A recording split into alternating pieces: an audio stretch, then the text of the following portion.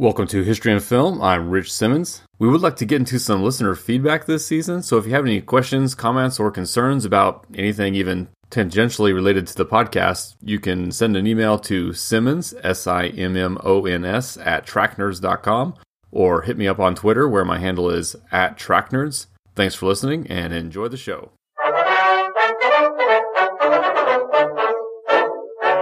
Okay, so we will start off Season 4 with History in Film with The Year of Living Dangerously, which takes place in 1965. So with our bonus episode on Zodiac, we did technically cheat forward a little bit in the timeline, but everything's so compressed here as we get to the latter half of the 20th century. There's going to be even more overlap than we've had in the past, and we're just going to give you a rough progression of the last 60 years of human history here leading into modern day this season. So yes, Year Living Dangerously is set in Indonesia, and this was a movie I had not seen before, and I enjoyed it.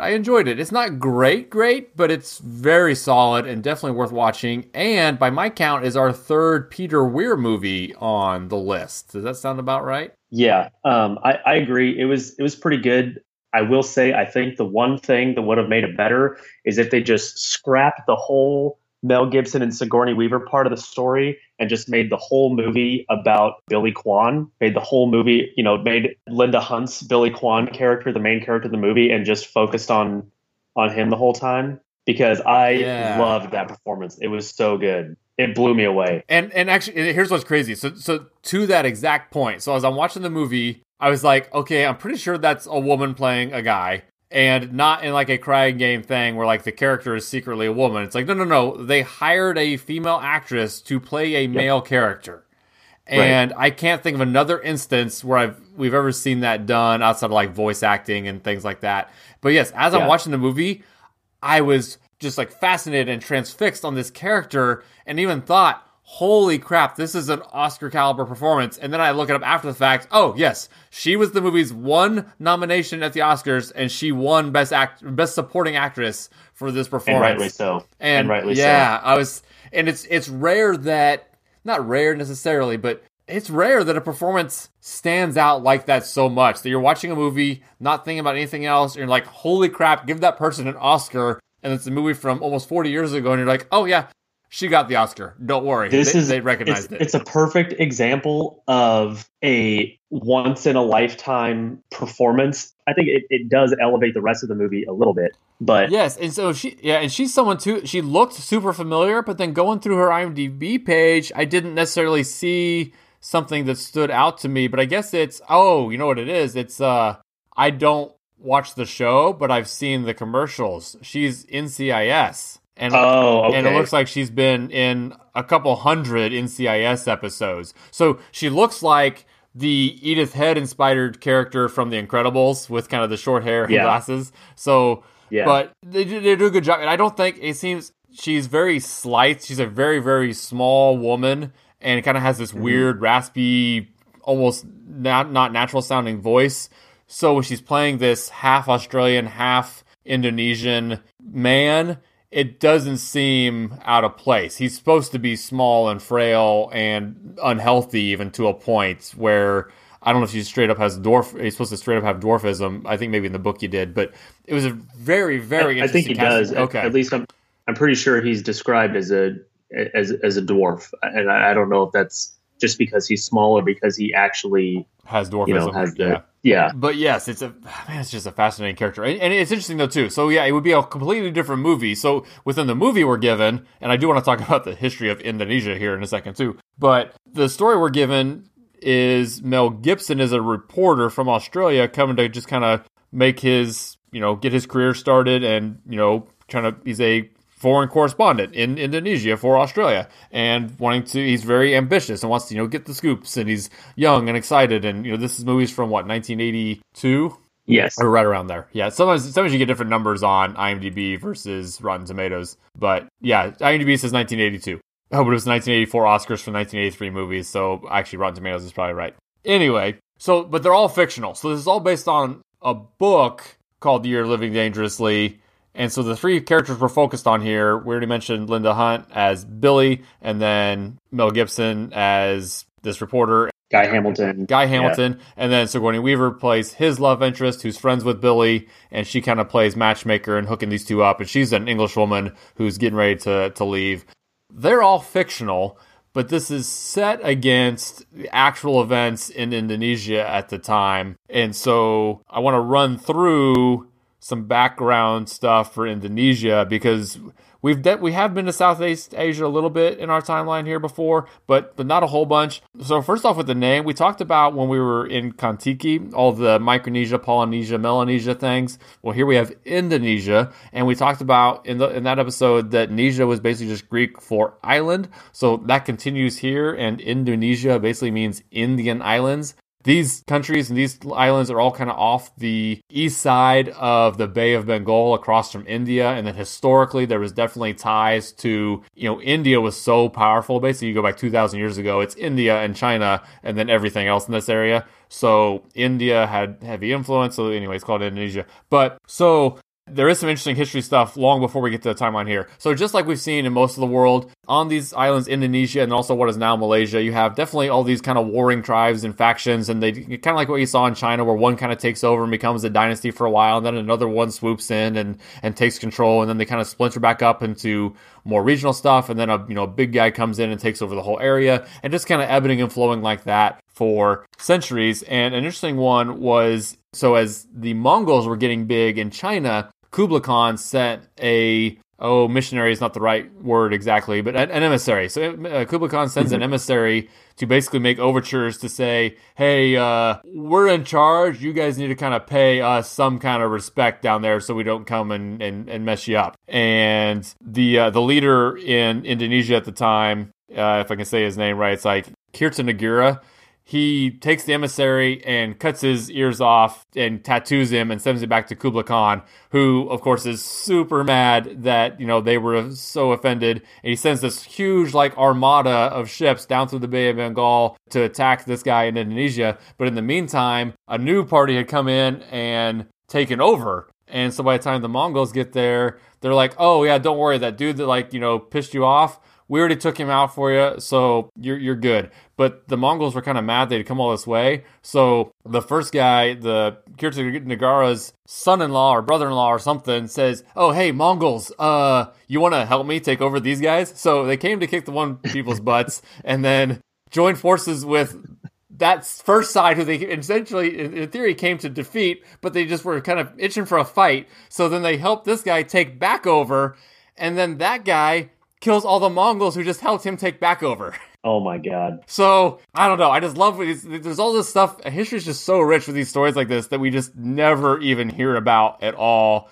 And I just thought that was kind of a neat one. And that was all, basically, that was in roughly, I actually didn't write it down, but it was in roughly the 1100s, give or take. It was 800, 900 years ago that all this was going down. And then soon after that, you get the heavy Islamic group. So it's basically similar to what we saw before with, the ebbing and flowing of the power structures. But more and more of these kingdoms that are kind of taking power in various parts of this part of the world are now Islamic. And obviously to this day, worth noting, skipping ahead, that Indonesia does have the largest Muslim population in the world. Yeah. So then after the Muslims kind of come through, then you get to the European age of exploration, and the Portuguese are the first to arrive, and they're trying to make, they get the economic interest in all this part of the world. We saw a little bit of that in Silence, where it was the Portuguese followed by the Dutch in Japan. Same kind of thing here. The Portuguese were big on kind of the missionary work along with the economic stuff. But then the Dutch come in and kind of kick the Portuguese to the side, and the Dutch really don't care about the religion stuff. They are just there for basically the spices. This is a huge part of the world for, I guess, cinnamon and cloves and nutmeg. This is where they come from, is this part of the world. And so the Dutch East India Company lasts for a couple hundred years and just kind of controls this whole area. And you do have the British coming in, and roughly, so the line we see today, and I really can't describe it. You just kind of have to pull up a map. This is those islands that are kind of Southeast Asia, above Australia. Lots of islands. There are a ton of them. Yeah, it's unreal. But if you anyway, look at a map. So Indonesia is kind of what the Dutch controlled, and then the British did kind of come in and control what is now Malaysia. And then Singapore is on the end of the little part of Malaysia there now. So that's kind of where the distinction. So you have the two Europeans in control, with Britain kind of controlling the top half with Malaysia, and the bottom half is the Dutch-controlled Indonesia. Then that brings us up into World War II, when the Japanese swoop in and take control of all these islands. And then actually, so some of the Indonesian locals, I wouldn't say welcome the Japanese, but basically the Japanese control was now their way to kick out the Europeans. And so independence movements within Indonesia basically kind of made deals with the Japanese to kind of make sure they could have some more autonomy and get rid of the Europeans, which basically, so after World War II and the Japanese are defeated, Indonesia immediately declares independence from the Dutch. The Dutch then, though, at first tried to declare war, and so from 1945 to 1949, it's basically a war with the Dutch trying to maintain control of an Indonesia that wants to be independent. Ultimately, world opinions, or the world sentiment, just kind of was turned against the Dutch and said, just leave them alone, and the Dutch withdrew. And then so in 1949, Indonesia kind of does become an independent country, with its first president, Sukarno, who 20 years later, 20 years later, is still president when the Year of Living Dangerously takes place. So when we see this president, who is a little bit of a controversial figure that Billy actually likes and then kind of grows not to like, that's kind of why. Yeah. He was the person who gave us our independence from the Dutch. So yeah, he's our hero. But real life and the realities of ruling and everything kind of starts to turn, and even Billy becomes, spoiler alert to the end, Billy ends up getting killed for a protest he makes against the president following the upheaval. Well, you talk about Billy getting killed. In the movie, they kind of show, which you could probably speak more to the historical accuracy and the scale of this, but the thing that really makes Billy the most disillusioned with Sukarno is, the poverty and how native Indonesians are being treated by the Europeans that are still there, and the poverty and hunger, because he has the girl that he goes and gives money to for her son, and then her son gets sick and dies, and that, it's just one thing. And, the scene where they're at they're in a restaurant, they're paying some disfigured Indonesian guy to sing and dance and stuff, and that really makes Billy pretty uncomfortable and upset. So that's kind of one of the themes is seeing Billy get more and more disillusioned with how Indonesia is being run and how Indonesians are being treated, until which I don't remember what it says on the sheet, but he basically hangs that bed sheet out of the window of a hotel that Sukarno's about to show up to. Yes, it says feed your people. It says Sukarno feed your people or something like that. That's right. Yeah. And then his goons show up and throw him out the window. Oh, yeah. This is good filmmaking in the sense that it puts these fictional characters within these actual events and then shows you their motivations and how, again, the Billy character makes this huge turn for a local who has a lot of pride for his country, but then makes this shift based on his personal experience, but nothing seems forced or out of character. It just kind of flows, and he starts off defending the person, and just as more information comes out, and then we see how Mel Gibson's character is kind of exposed to it too, where he's kind of trying to defend it a little bit too, and then kind of gets to the point where he's like, okay, I have been naive. He has to swallow his pride and kind of admit that he's been naive as well. Yeah. And it's even more heartbreaking because when he finally gets the courage to, make this grand gesture, it's one of the most dramatic thing that he's ever done in his entire life. He hangs this banner out, gets thrown out the window, basically sacrifices his life to make this gesture. And Sukarno doesn't even see it because he gets thrown out the window and they immediately get back in the car and leave. And he didn't even see the banner that Billy put out the window that he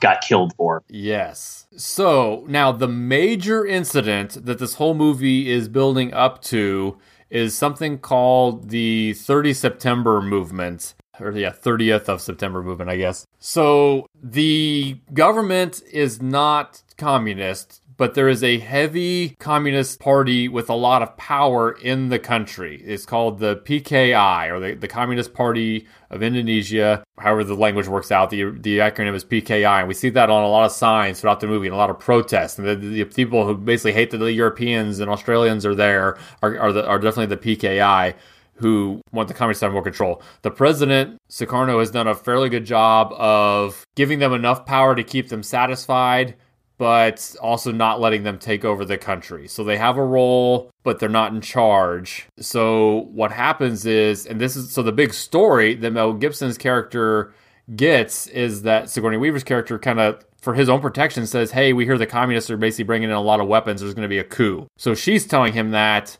for his own safety so he can get out of the country. But he, again, being ambitious, is like, well, I'm going to break that story then. What's your source? And he starts. It's classified. It's classified information that she's telling you. Yeah, she works with the embassy and stuff. So she wasn't supposed to tell a reporter this.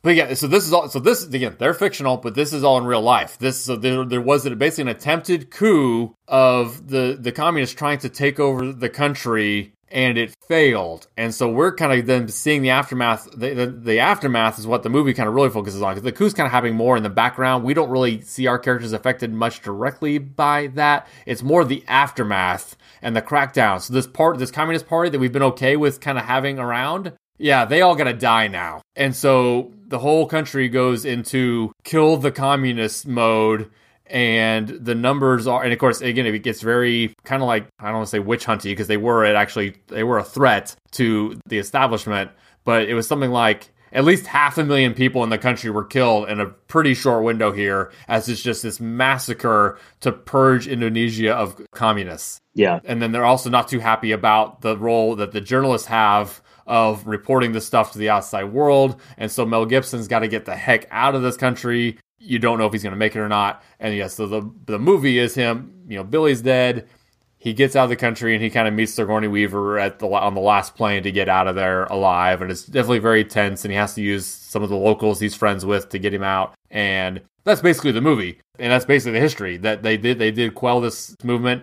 Sukarno did maintain power until actually not too much longer after this. So Sukarno gets booted just a couple years after this. It's not a huge governmental change, though. He's basically just replaced by one of his generals and put under house arrest. Again, so it's not a huge party shift. It's more just we're done with you. Let's move on to the next guy thing. But the infrastructure is still mostly in place. So it's not like a big coup or a big, new, like we saw in China or Russia, where a whole new party comes in to be in charge. It's more just like, no, you, the president, you're done. Put one of your guys in charge. And then that guy, who actually has a similar name, it's Suharto. So he's then president until basically the late 90s, when they do finally have a democratic revolution, and it kind of has its own fits and starts. But yes, it's a slower process than it should be. But over like the next 5 to 10 years, Indonesia becomes a democracy with regular presidential elections, which it maintains to this day. And I think it still has its own issues, but it is considered a fairly, not progressive is a strong word, but it is a democratic country in Southeast Asia to this day. But yeah, that covers the movie.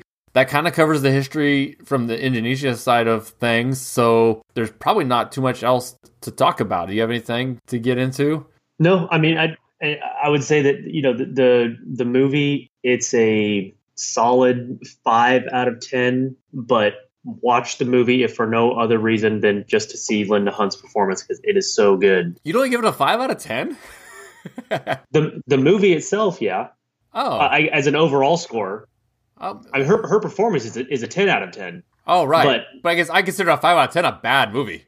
Or are we just getting into the semantic argument here about how you're rating something? Yeah, because like, I don't watch 5 out of 10 movies. I don't know. This might be going way off the rails here. But if you see a movie on just like a 50% on Rotten Tomatoes, that's bad. Or if you see a movie that's a 5 out of 10 on IMDb, that's bad. But when I rate movies, okay, well, we need to talk about this then. 5 out of 10 is an average movie. It's like right down the middle. Basically, if you make a movie where there are shots and cuts and it's edited and the sound matches the people, like if somebody talks and like the words come out, like that's at least like a 2 or a 3 out of 10. Okay.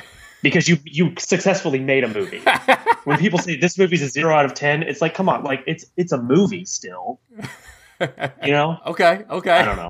And so on that scale, this is only a 5? Yeah. I didn't really care about Mel Gibson's character. Okay, no, and that's fair. And that's fair. Character. Like I only wanted to see Linda Hunt, and any time that Billy Kwan, the character Billy Kwan, wasn't on the screen, I was just waiting for him to show up again. And then once he died, I was like, I mean, historically this is pretty interesting, but I'd almost rather watch a documentary about the 30 September movement and just skip all of the Mel Gibson, Sigourney Weaver stuff. Okay, so you would say it's 88% on Rotten Tomatoes is a little too generous. I think that Linda Hunt's performance is probably what makes it that high. Okay. I don't think people actually like the movie that much. And that's fair. And that is the critic score. The audience score is a 77%. And I don't completely agree with you in the sense that I enjoyed it better than you did. I definitely agree with you on Linda Hunt's performance. I do also agree with you that the Mel and Sigourney stuff is not particularly strong. I definitely agree with that. It's a weak point of the movie. There's definitely times where maybe you're even getting bored. I also do feel, though, from a filmmaking standpoint, I give all of those points back for Peter Weir's direction. And okay, I can see that. When you get into the stuff, like when they're doing, because we even talked about the whole shadow puppet thing, I found that fascinating. And there's these Indonesian shadow puppets. It's definitely a very kind of big cultural thing in this part of the world. They kind of have these, I don't know what you would call them. They're almost kind of like marionettes in a way, but they're two-dimensional kind of paper cutouts that you would show behind a sheet. So that the shadow, it's shadow puppets, but not like the whole socks or hands. It's like, no, they actually build these elaborate ones that are very Southeast Asian looking, and they kind of dance around. And again, it does come back to Billy is the one kind of explaining these in a very just beautiful artistic way. So yeah, to your point, well, that's a Billy scene, but yes. But also, I even dug too, like looking at the artwork on the cover of the book this is based on is one of those puppets, and I'm like, it's just, I don't know, just the aesthetic there. It's also the opening credits. Yeah. While the opening credits are playing, it's the shadow puppets moving around. And I'd almost be curious to maybe, I have not read the book, but I'd be curious, like, is the book maybe the better thing to recommend? But then you don't get Linda Hunt's performance. Right. So there you go. Read the book, which we haven't read, and then watch the movie and just fast forward when Linda Hunt's not on screen. Right. I can get behind that. Okay, so next week we will stay in Southeast Asia and just creep forward a couple of years here into the Vietnam War with the 1986 Best Picture winner, Platoon.